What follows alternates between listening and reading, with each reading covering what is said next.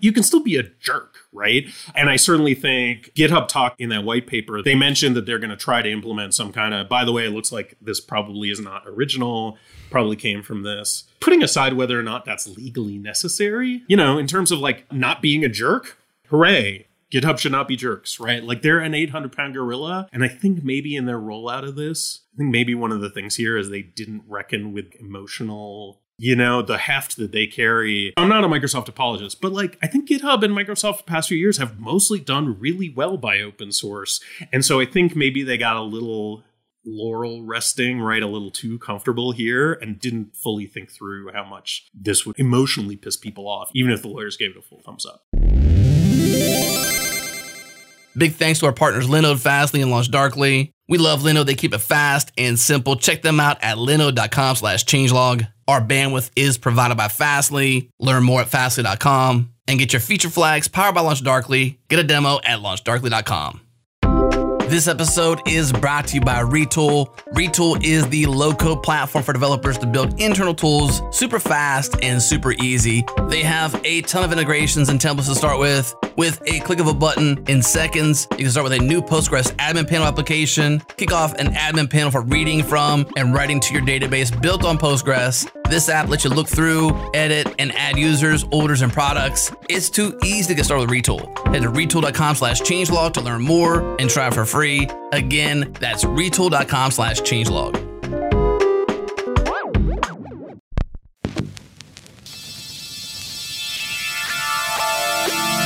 This is JS Party, your weekly celebration of JavaScript and the web. Thank you to everyone who took our front-end feud survey. We have plenty of responses now, so it's officially happening live on September 2nd at 1 p.m. U.S. Eastern. It's going to be a blast, so join live if you can make it. Once again, September 2nd on our YouTube channel, youtube.com/changelog. Okay, we have a great conversation for you today. Hey, it's party time, y'all.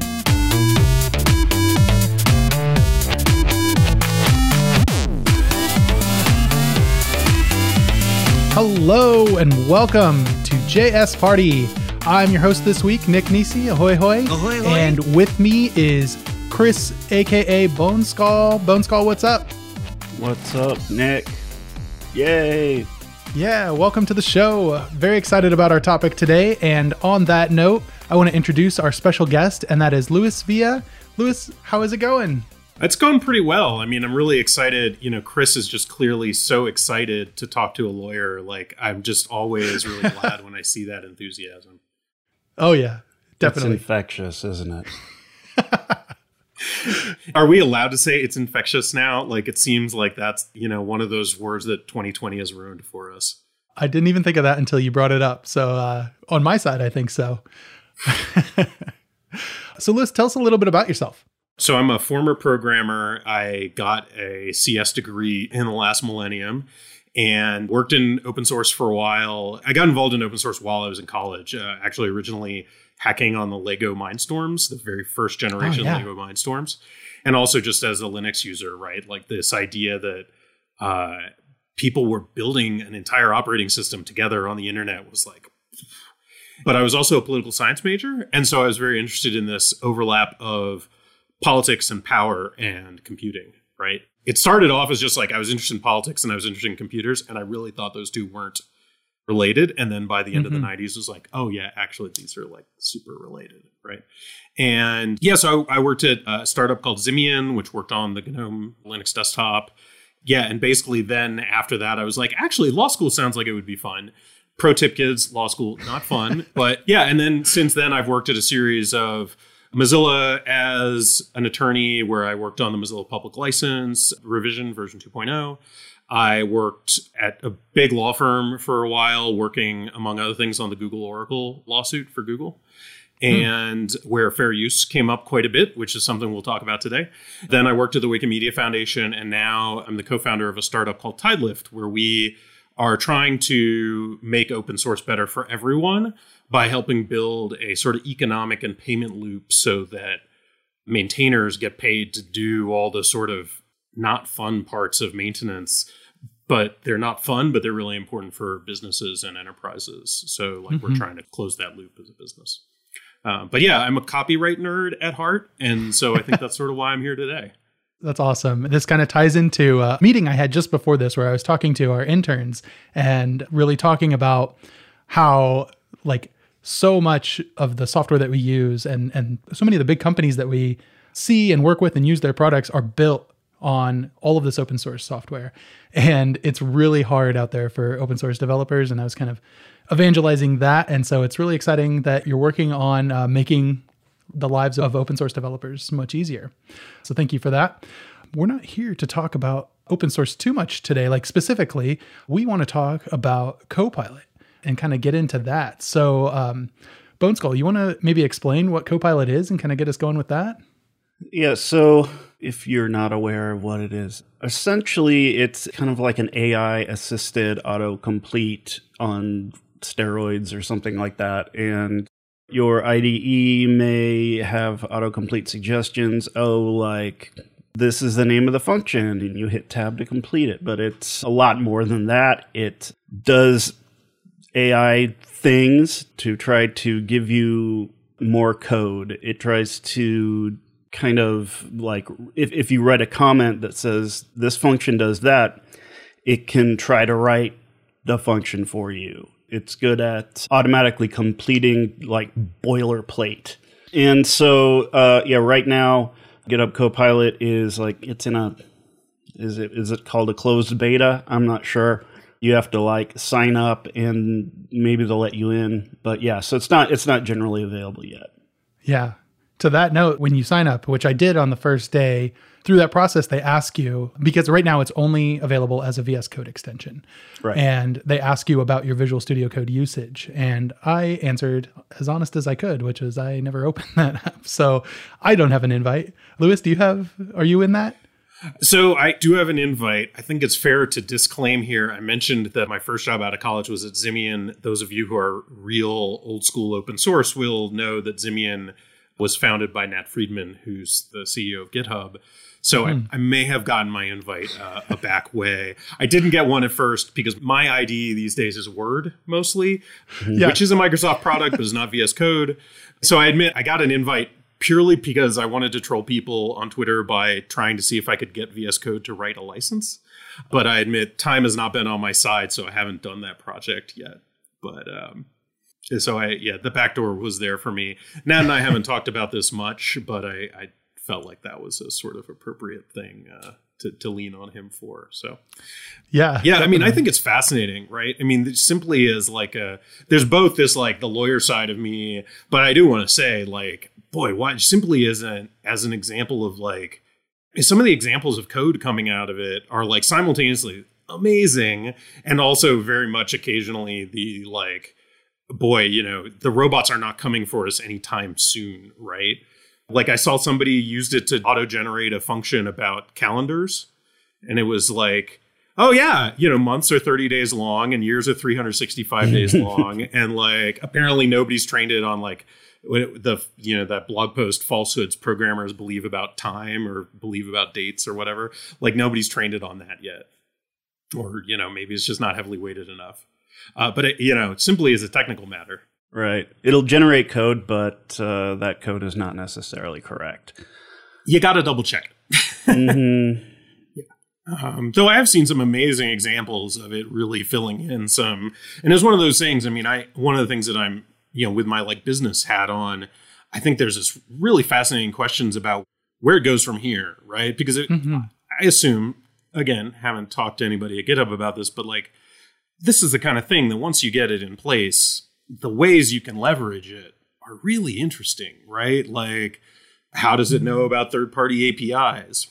Because it could, right? Like right now, it only knows about as best as from what I've seen on the internet of people playing with it, it seems to know about third-party APIs just by reading other people's source code, right? But you could see, like, I bet GitHub's partnerships team is thinking like, how can we integrate this like intelligently with third-party APIs, right? Or like security, for example. This is showing my age programmer-wise. My experience of security issues, I'm thinking purely about C-based like string parsing kind of stuff, right? Instead of, I guess with Java, it's like cross-site stuff and things like that, right? But from the examples I've seen online, it seems like the AI is still like, if there are a lot of bad code examples in the code base, which out there in the wild there are, it's going to replicate some of those security fails. And what are they doing to train it to avoid some of those security fails? I don't know, but I think that's going to be really interesting. Again, with my nerd hat on as opposed to my lawyer hat on. We can get to the lawyer bits in a second, but like I just think that's really, it's cool, right? Yeah, right now it's just like, I mean, it's pretty smart, but it's not that smart. And it just outputs things. It doesn't, maybe in the future, it would be cool if something like that could just look at your code and be like, you know what, this is wrong. And it would look at what you're trying to do and it would compare it against known good implementations of that thing you're trying to do, and it would alert you to problems. Like, that would be cool too. And so, there's a lot of places it could go in the future, and that's going to be interesting. Yeah. So we've kind of explained like what it does and then a little bit of what it doesn't really do. It's still operating. Its data set its training set is just source code. It uses like GPT-3, I believe. Yeah, OpenAI, whatever is behind the scenes for them. Yep. And so it's just like dealing with a lot of text. But so when Copilot came out and people started playing with it, and then on Twitter you see that you can give it certain prompts and it will actually generate code that may have been, I mean, it's kind of obvious that it's getting the code that it's writing from GitHub. And so that's anything on GitHub, right? And so a lot of people were kind of upset about this. So, like, Lewis, why do you think people were upset about it? Boy, that's actually like a deceptively complicated question, right? Because I think there's so many layers of, people are upset for like very business reasons, right? Like, what if this code that's created is accidentally copyright infringing for my company, right? So like there's, I've heard, maybe they're apocryphal by now, right? But like I've definitely heard at least some CTOs, VPs saying, can't use this in our company's code base until there's a little more legal clarity, right? So that's one reason people are a little angry. Like, I think there's some sense that maybe GitHub was being a little sloppy about that, right? So that's one source of concern. Another source of concern is simply just the emotional, like, authors feel ownership over their code, right? Like, that's a very deeply felt for a lot of people, certainly not for everybody, but for a lot of people, for a lot of authors, and that's not unique to code, right? It happens for authors of books and music as well. So we've seen some of the same kind of emotional reaction to like some people who get sampled, right? Some musicians who get sampled, they're like, oh, this is so awesome. Like my music is being reused, right? Like, 9 Inch Nails, their stuff got reused by, I've never actually said this out loud, so I may be mispronouncing, Lil Nas X, right? Like his stuff sampled from an old 9 Inch Nails track, and like 9 Inch Nails was like, cool, I finally have a #1 hit. Right. Whereas like a lot of other musicians that get sampled are like taking it to court. Right. Literally. Mm-hmm.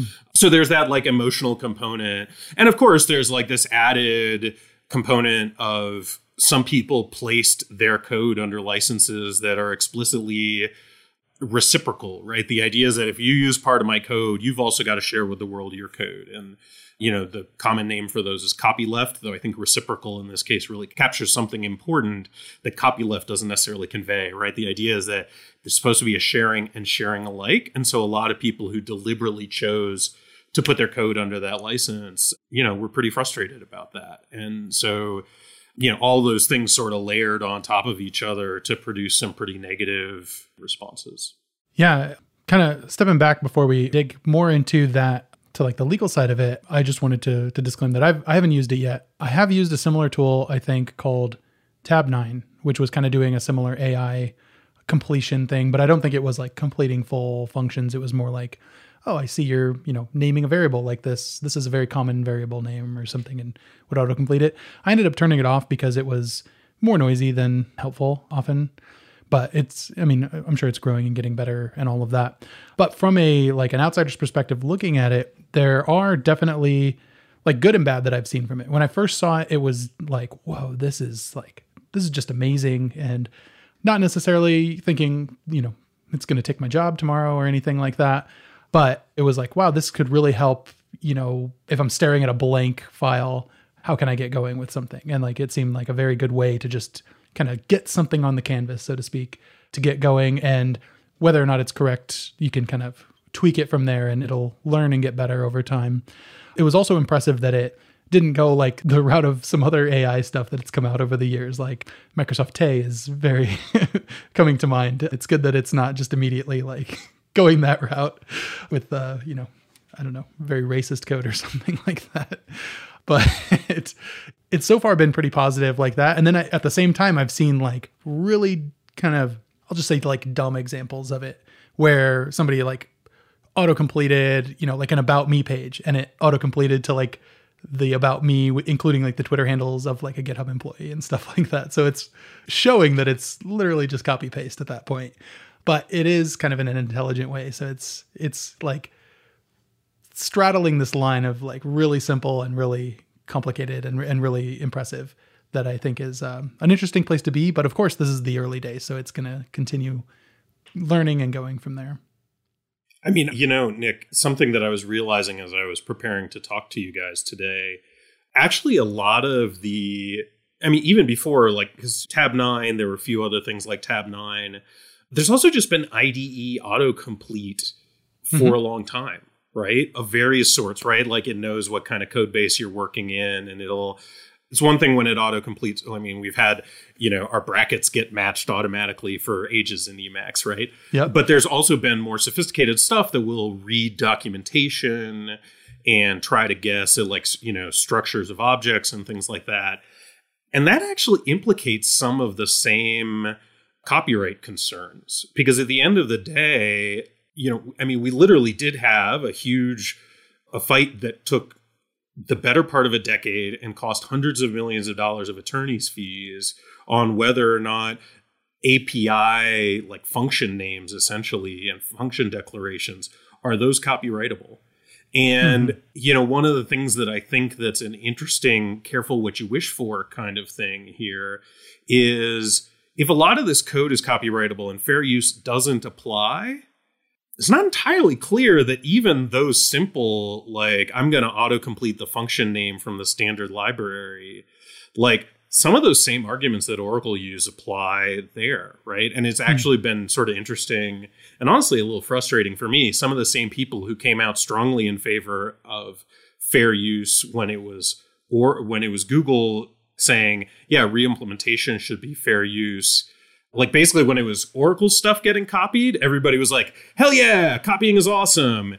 And now when it's GPL stuff, like I get the emotional valence there, right? But from a lawyer perspective, like GPL is a copyright license and Oracle's, grungy, terrible, every lawyer hates it, terms of service or, standard EULA around their code.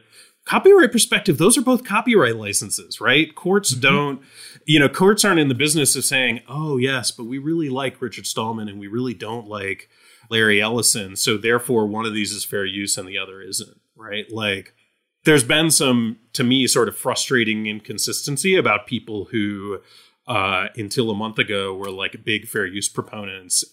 We can get into the nuances of that because it is really complicated. Like the question of fair use in machine learning is in fact a really complicated one. And anyone who tells you that it's black and white, like courts don't know what machine learning is. So like the idea that you can say, oh yeah, this is definitely fair use or definitely not fair use. There's so much gray area in there. Yeah, we could go on about that for hours, but I'll pause and let you guys get in another question edgewise. Let's actually break right there and we'll come back after the break and talk about that. Yeah, it's potentially terrifying just thinking about how the technical aptitude of a court could potentially decide the fate of software. And that's terrifying.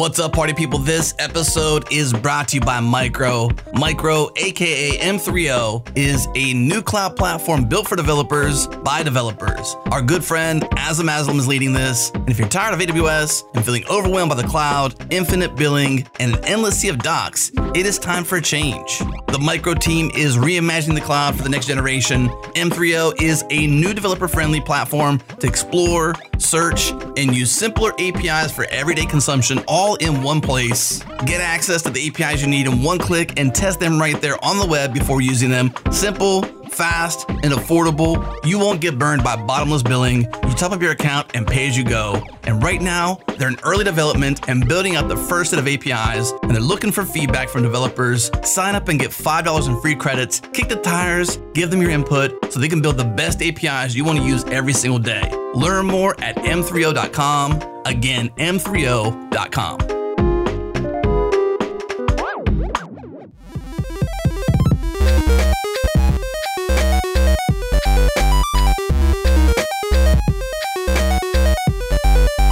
So, Lewis, you mentioned that fair use is kind of, it can be a gray area around this sort of thing.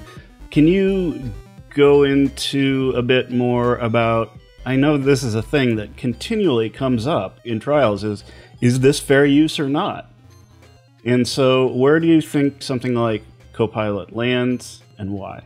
Whoa. So let me first just start for those who aren't copyright nerds in the audience, though why you'd be listening to us if you're not, I'm not sure, but we'll start with, a little bit like, so fair use is this very American concept, right? It's not present in a lot of other legal systems around the world, that copyright should be bounded, right? That yeah, of course, we give authors a lot of rights. It's very explicitly in the Constitution that we give them rights in order to promote the progress of the country, right? Like that's literally the phrase. There used to be a copyright blog called Promote the Progress, right? Like the idea was that this was something that you gave to authors and in exchange, they made everybody better off, right? And so in part because of that sort of founding intuition, first the US court system, and then eventually it was transferred from the courts sort of, to put it a little bit in programming terms, the courts prototyped fair use, right? They sort of made it up on the fly when they ran into some problems. And then the Congress sort of took those ideas that had been floating around the courts for several decades at that point, maybe even almost 100 years at that point. And Congress sort of refactored it and said, like, this is how we're going to steal, a phrase from one court here and a phrase from another court here. We're going to put it together into one refactoring, make it part of the law, and then judges will sort of go on elaborating and clarifying that. And so this was done in the transition of fair, if I'm remembering my timeline correctly, the transition of fair use into actual statutory law, written down law, as opposed to judges sort of making things up on the fly, happened in the 50s. And so very much the examples, if you go back to what was Congress talking about, they were talking about things like teachers, right? So if you want to use a few minutes of a movie in a classroom to teach some point, fair use protects that, right? Fair use says the copyright holder can't just unilaterally block that, right? Or if you're another like sort of canonical example is literary criticism. If you want to quote a paragraph of a book in order to prove a point about like this author's an asshole or this author, then you can do that. And fair use allows you to do that. Fair use does, Chris, to your point about it seems like it comes up in court a lot. The whole thing about fair use is that it is sort of, I know it when I see it, right? There are some guidelines. There's a 4-factor test that everybody applies. But the 4th factor is sort of like, yeah, and whatever else we want to throw in at the time, right? And that's because the whole point of it is like, you know what? People may be doing something new and different and innovative with this stuff. And we don't want authors to be able to block that if we think it's a good idea, right? Like that's sort of the core of it, right? So we think literary criticism is a good idea. And important there to note that it's criticism, right? Like one of the reasons that we have this fair use established is because if copyright holders could block that kind of use, then you would only have positive reviews of books, right? Like the authors would be able to say like, I didn't really like that review, take it down. And they'd be able to use copyright to block that. And so baked in, like from the very beginning of fair use, one of the things is you really don't want authors to be able to just say, I got a bad feeling about that, done, right? You want copyright to have some sort of safety valves for like, this is really important. Similarly, news reporting, fair use is used all the time, right? To be able to say, look, here's a 10-second snippet of this politician's ad, for example, and we think that this politician's ad is misleading. Let me use this 10-second snippet to like set the stage for this discussion of why this politician is misleading you, right?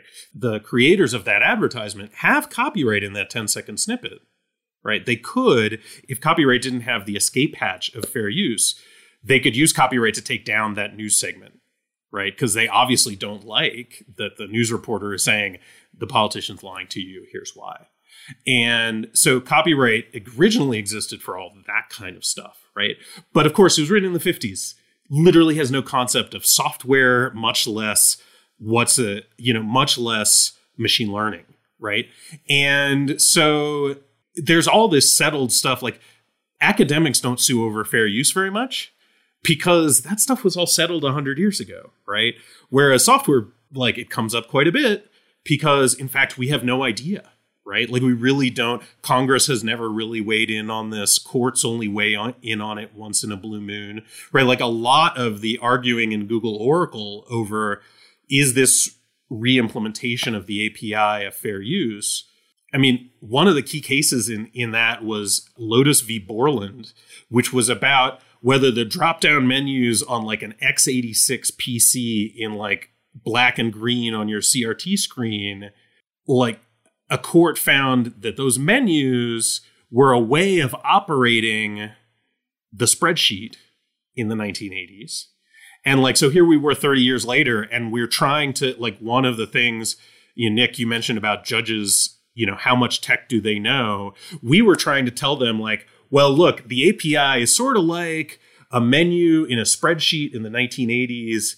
And like, how is any reasonable person supposed to like find a reason? So yeah, tons of gray area. And that's where fair use then comes in, is this question of, has come up a lot recently in these questions of, we joke that you could write an entire casebook.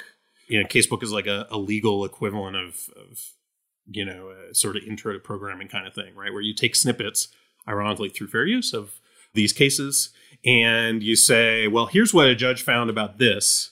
You, budding lawyer, should learn about the law by reading what the judge says about this. And we often joke that you could write an entire casebook about copyright just through the lawsuits that Google has been involved in, right? Because they, like early 2000s, they were just like, you know what? We're going to scrape the whole web. It's going to be great. We're going to organize all the world's knowledge. And like average people were like, yay, organizing the world's knowledge. And scan all the books, scan all the porn. Like there's a whole line of cases that are about Google image search and this one porn company who the guy really didn't like Google or search engines in general. Perfect 10. There's a whole line of cases about Perfect 10. Yeah, Google Book Search, another huge one, right? Where they literally just said, we're going to scan all the books. And if you don't like it, and the authors didn't like it. There was a big, extensive lawsuit from a bunch of authors, and the U.S. courts eventually found, no, you know what? Like, we understand you, the authors, aren't happy about this, but this is so transformative. Transformative use is a concept that is not found anywhere in the statute, but has really, a lot of courts have found that a useful concept starting in sort of the mid-90s.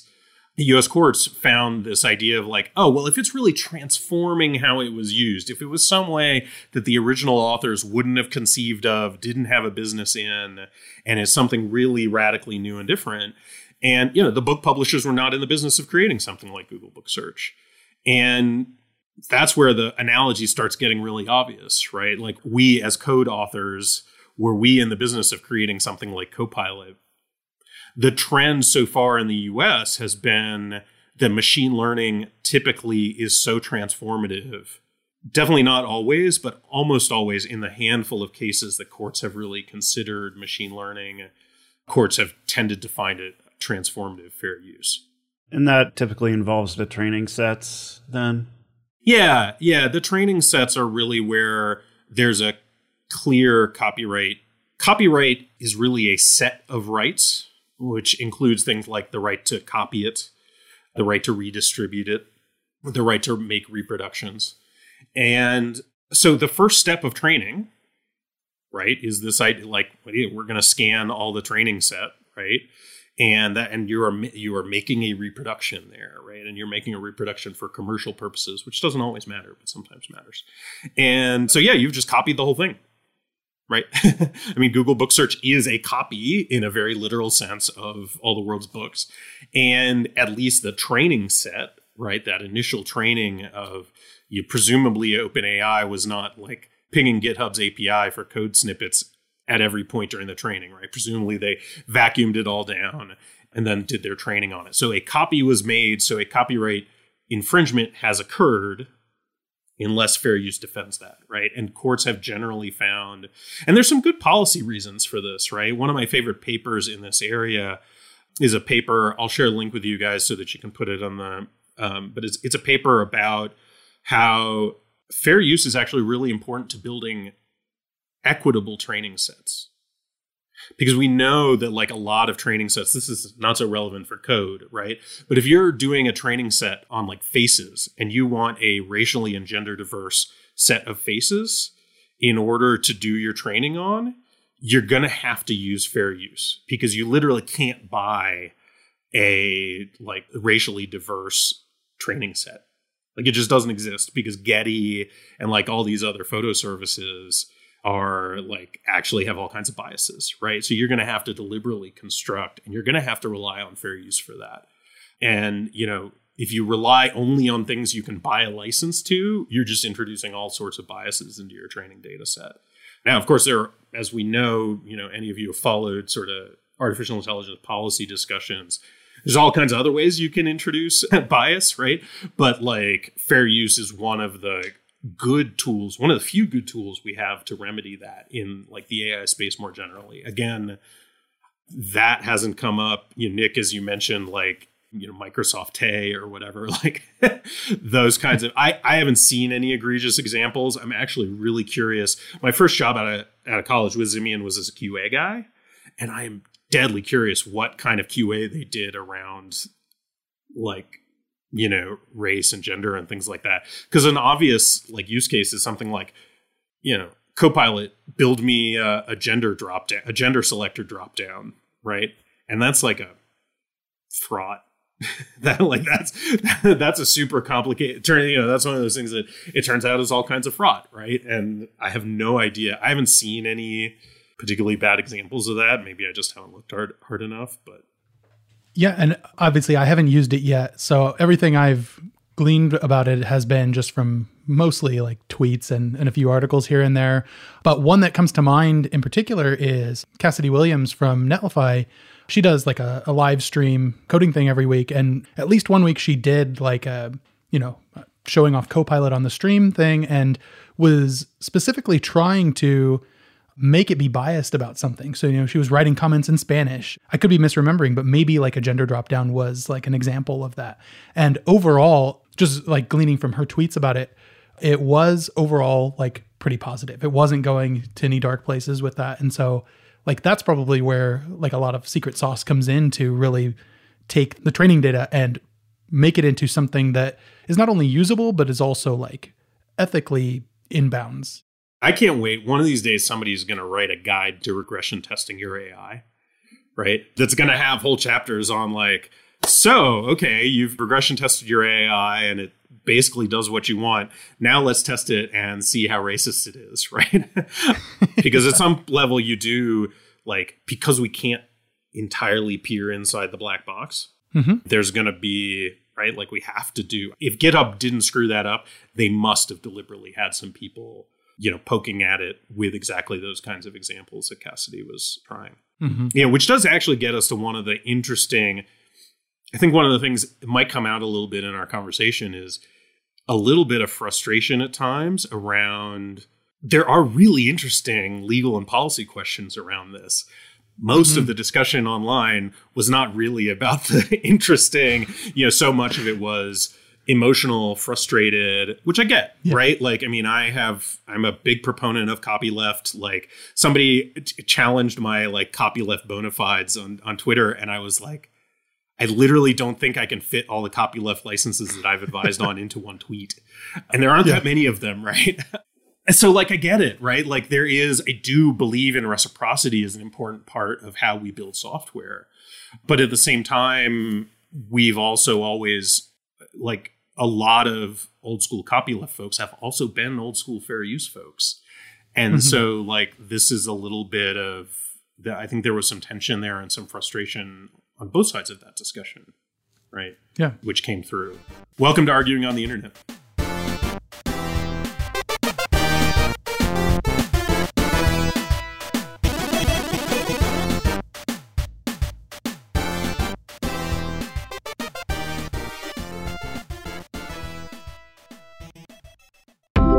This episode is brought to you by Sentry. Build better software faster. Diagnose, fix, and optimize the performance of your code. Over 1 million developers and 68,000 organizations already use Sentry, including us. Sentry also recently shipped a new SDK for Next.js applications. Check the show notes for links to more details. Best of all, our listeners get the team plan for free for 3 months. Head to Sentry.io and use the code TheChangelog when you sign up. Again, Sentry.io and use the code TheChangelog.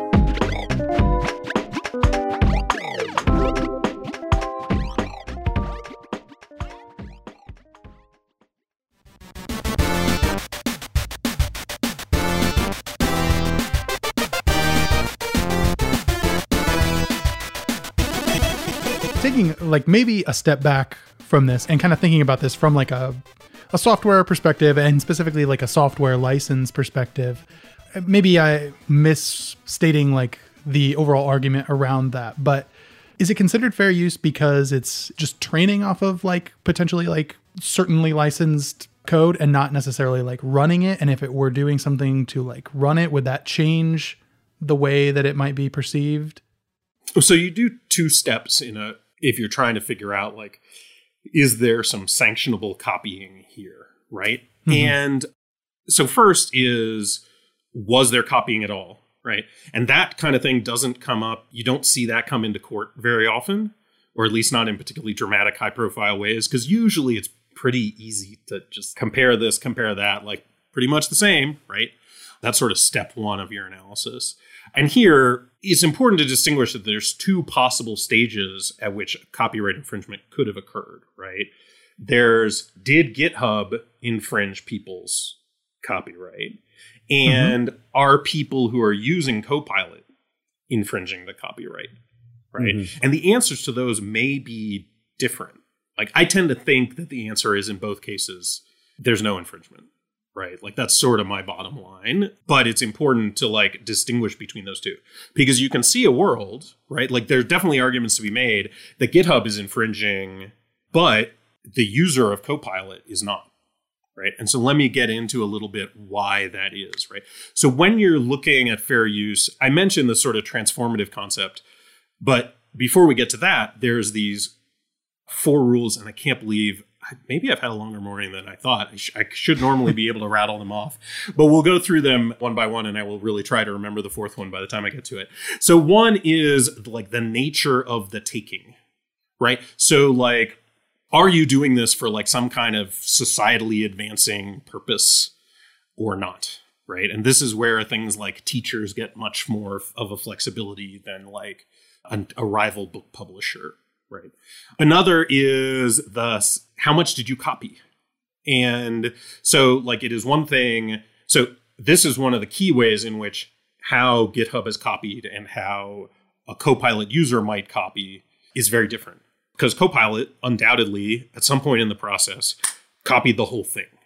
Right. And so a court looks differently at, did you copy the whole thing versus did you copy, one function fragment out of a giant. This came up in the Oracle Google trial because Google, well, really Apache, but we'll say Google for simplicity, really only copied like one type of thing, right? Like they copied, I used to have these numbers right on top of my brain. It's a really good sign that I don't remember them exactly anymore. But like, it's basically like 10,000 lines of API names and, function names, but they didn't copy the other several million lines of the implementation, right? Like that was they just re-implemented them, right? They carefully re-implemented them. Right. And so a court will look at that and say, it looks like actually not much of this was copied. Right. Mm-hmm. But this is where it gets a little complicated. Right. And again, why does this go to courts to decide these things? Is there's a famous case about the biography of Gerald Ford, who's like our nation's most boring president, essentially. Right. Except that he like pardoned Richard Nixon. Right. So he wrote a biography and a magazine got their hands on like an advanced copy of the biography. And they basically reprinted the part about him pardoning Nixon.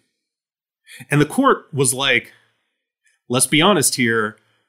Nobody's buying that book for any reason other than to read the part about pardoning Nixon, because otherwise, who cares? It's Gerald Ford, right? So the court said, well, like, even though only a very small part was taken, like as a percentage of the book, it's still not a fair use because that was really the core of the value of the book, right? And Oracle tried to make a similar argument, which was, okay, well, yeah, you didn't copy 95% of Java, but you did copy the most valuable part, which is the API. And so this is where, a Copilot user is going to get, I think they said in their white paper, which I recommend everybody read, and I'll send you guys a link because it's pretty short and pretty interesting. They say something like, in their internal testing, something like 0.1% of suggestions actually matched back to, like when they did a sampled thing, only like 0.1% of suggestions looked like they were copied from another source, right? The other 99.9% were original. Mm-hmm. Original in the sense of like being created by the machine learning. AI. Yeah, by the AI. It's still sort of weird to talk about things being created by an AI, right? Yeah. So if you're trying to re-implement some competitor's API, I probably wouldn't use Copilot, right? Because then the output is going to look like you took the heart of this other person's thing, right? It's probably going to start auto-suggesting code that looks a lot like their implementation if it's an open source implementation, right? So like if there's like a GPL implementation of something and you want to write an MIT implementation of it, like I suspect Copilot, I haven't seen anybody try this yet, right? But I suspect Copilot is going to start doing things that look a lot like the original implementation. And then you're going to have a problem. But because one of the tests for fair use is how much of it did you take, if like you end up with like a 5-line fragment out of somebody's GPL code that's like 100,000 lines of, or like, what's the Linux kernel these days? Like 6-7 million lines of code, right? Like if you end up like a court's just going to laugh that out of court, right? They're just going to say like, if somebody comes after you on a GPL claim for you as a user of Copilot, again, that's different from GitHub, right? Because GitHub did presumably copy, the entirety of the Linux kernel, right? So we've got what was the nature of the taking? How much did you take? Another thing that courts are going to look at is the commercial impact of this copying. And so like, again, GitHub, like potentially big, since they're copying the whole thing and they're a big corporate competitor, like possibly some big, for you as a user of Copilot, like you were not, like that company was not trying to sell you 5 lines of code. They weren't trying to license 5 lines of code to you. And you weren't looking to buy 5 lines of code, right? You were just going to write it yourself anyway. And so a court, again, is going to look somewhat skeptically at, and this is, something we know from the Google Book Search case, right? That a court's going to say like, well, you all weren't selling snippet search of your book. So like, you're not, and in fact, if anything, and this is a key difference from Google Book Search to Copilot, the court found in that case that actually this is going to help you sell more books, right? Because people are going to find books. There's a limitation on how much gets shown. So, and there's a buy button right there. There's no equivalent to that in, you could see maybe GitHub will do something like, by the way, it looks like you copied this from the Linux kernel. Click here to do GitHub sponsors. Like, that might be a little tacky, right? But like you could see that as a thing that they could do in the future, perhaps. So that's sort of the basic analysis, right? Of like how much got taken? Was it really important stuff that got taken? What was the commercial impact? Is it something new and bold and different that wasn't going to happen anyway? And I think looking at all those, I find a really hard time seeing that a court is going to say that this was not a fair use, right? Because it's so different. The impact is so small. Like the emotional impact is real, right? And I don't want to downplay that. Like as authors, but again, the whole point of fair use is sometimes authors are pissed and we ignore that like as a policy matter. And, you know, by the way, I should say again, this is all in the US. EU's got different sets of rules about this. And I really think one of the interesting things that is under discussed that I would love to see more of is commentary from European Union lawyers, Japanese lawyers, like, because I don't think we have as good a sense yet of what that would look like in other places, other legal regimes. Yeah. I'm getting the idea here that essentially, you know, you put your code on GitHub. Number one, there's like a terms of service that says GitHub can use your code, right? Yep. Okay. Though well, you don't always thing, right? put your code on GitHub, right? Right, but that's presumably what they used as their training set, right? I think I even saw some suggestion that they also looked at other repositories as well, because OpenAI scans the entire web. So I did see some suggestion. I don't know if it's been confirmed, but I just see some suggestion they would have looked at other. There are other repositories now. Yeah, but at this point, the fraction of the world's code that is on GitHub is large, right? So it's probably mostly GitHub. Speaking of it seems like the license is irrelevant, right? I don't know that it's... I mean, I think it's important to say, right? I've been wearing my lawyer hat this whole call so far, right? And there's a whole other ethical, like, is it legal? I mean, like I said, I think the answer is probably pretty clearly yes. It's possible to be legal and still be a right? Excuse me, I don't know if are we a family-friendly podcast here or... all right, great, good. Jared's not around. Or maybe I am. Yeah, my little guy's in camp, so... yeah, you can still be a jerk, right? And I certainly think GitHub talked in that white paper that I mentioned earlier that they are implementing. I don't know where this is at. I don't know if it's already rolled out or anything, but they mentioned that they're going to try to implement some kind of, by the way, it looks like this probably is not original, probably came from this. Putting aside whether or not that's legally necessary, you know, in terms of like not being a jerk, like, hooray. GitHub should not be jerks, right? Like they're an 800-pound gorilla. And I think maybe in their rollout of this, I think maybe one of the things here is they didn't reckon with the like emotional, like, you know, the heft that they carry. They've been really good. Like, I think I'm not a Microsoft apologist. Like I literally got into open source in part because I was convinced that Microsoft was evil.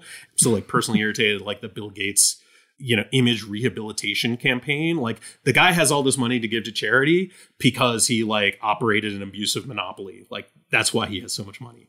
So it's nice that he gives it away, but like, let's not forget that first part, right?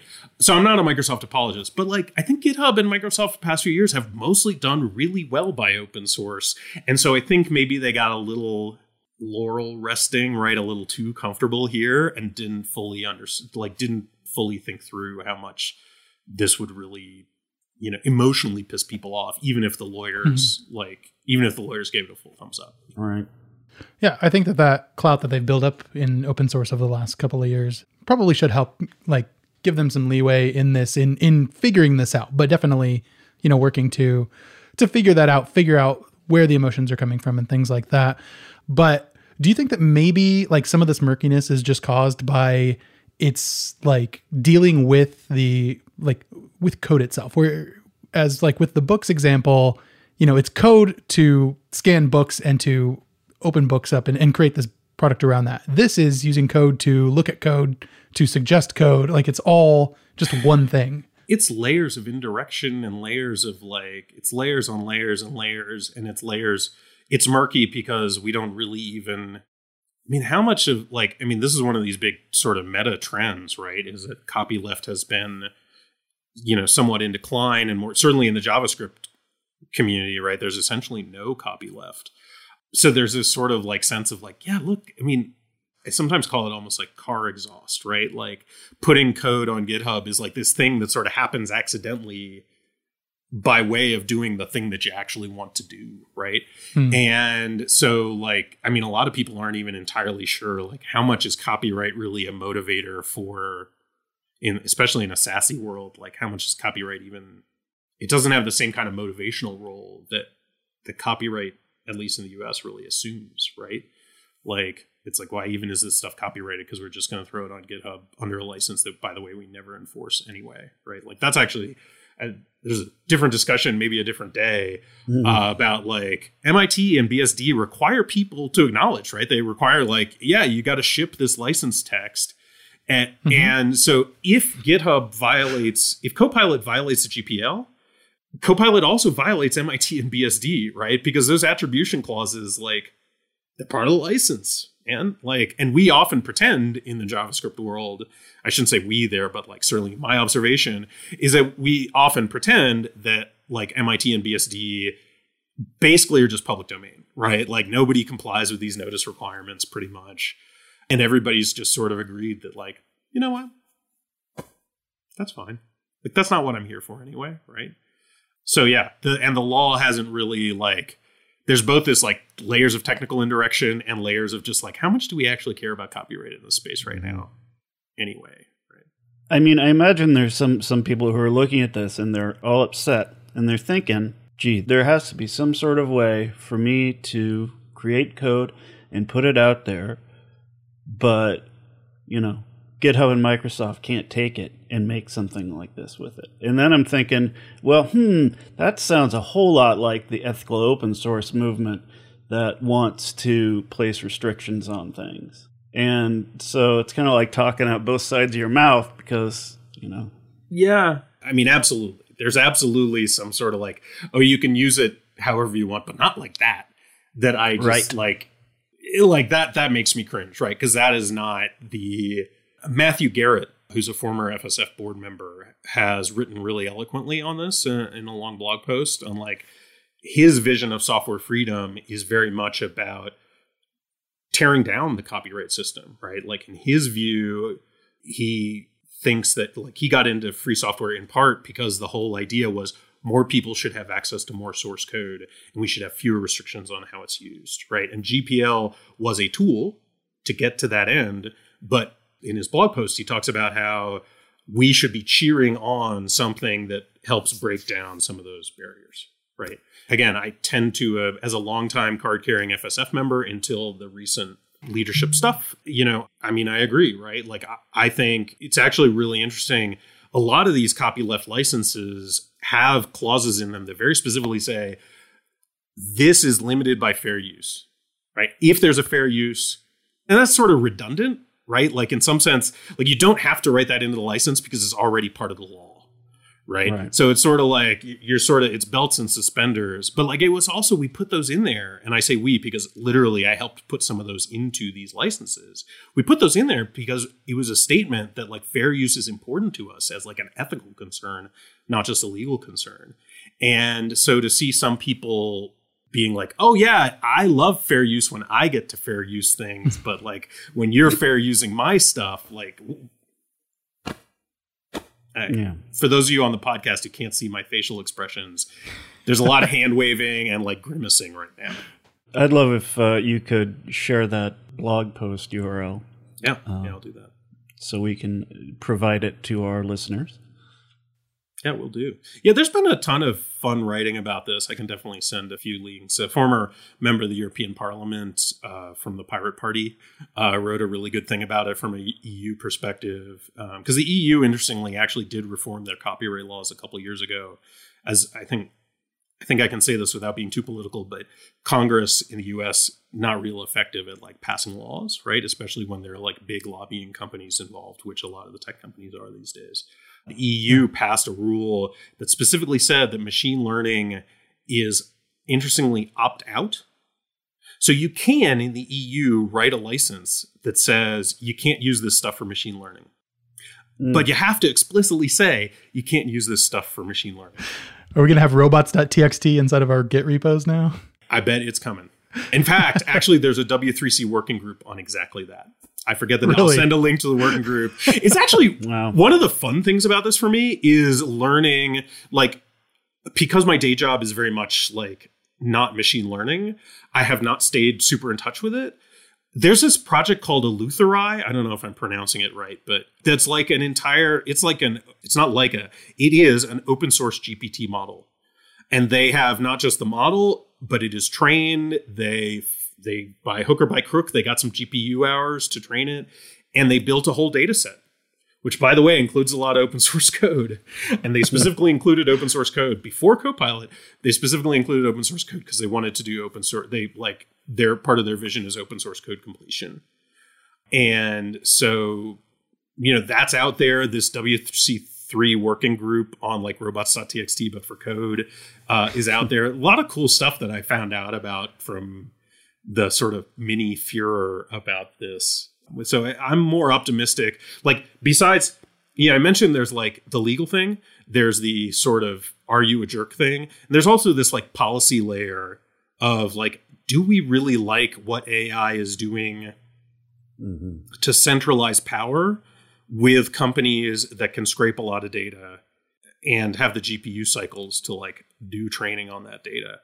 And I think another strong reason why we should be strongly in favor of fair use in our community is that the weaker we make fair use, the more AI becomes a game that can be played only if you have a strong legal team, right? Like the position that a lot of people are taking around this would shut down Eleutheri. Now, there's still this question of how do you get the GPU cycles? Because those are not cheap. So like maybe the answer is it's going to be centralized anyway. But like as long as there's sort of green shoots of people doing open AI, like we should be really, really worried about what clamping down on fair use for training might mean for those folks. Yeah. We should probably wrap it up there, but this was fascinating. And it just kind of shows that there is a lot more nuance to this than just kind of the immediate emotional reaction that comes out of seeing a potentially transformative use of AI like this.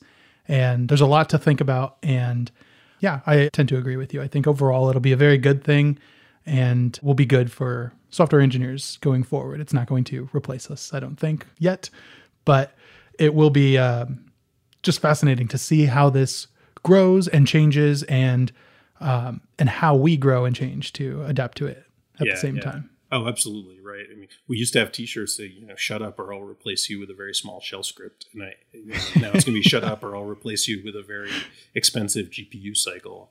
And like, it can be potentially so empowering for programmers, not just VS, hopefully not in the long-term future, not just VS Code users, not just GitHub users. Like, hopefully there's a brave new future where access to that is democratized.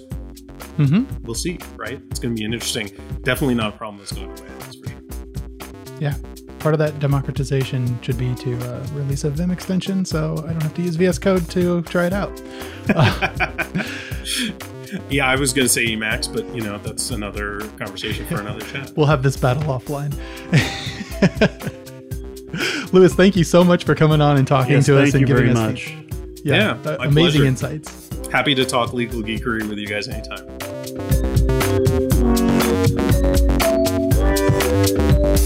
We have a bunch of podcasts for you at changelog.com. If you need a place to start, I personally recommend episode number 443, Exploring Dinoland with Ryan Dahl. And while you're at it, also check out episode number 435. That one's called The Future of the Web is HTML Over the Wire. Of course, the Galaxy Brain move is to hop on our master feed, dry up your podcast subscriptions, and get all Changelog shows in one easy location. Why not, right? JS Party is produced by Jared Santo, with music by Breakmaster Cylinder. We are brought to you by Fastly, Launch Darkly, and Linode. Next up on the pod, we are using Node to automate all the things with special guest Amada Weiss, author of NodeCLI.com. Stay tuned for that. It'll be hitting your podcast feed next week.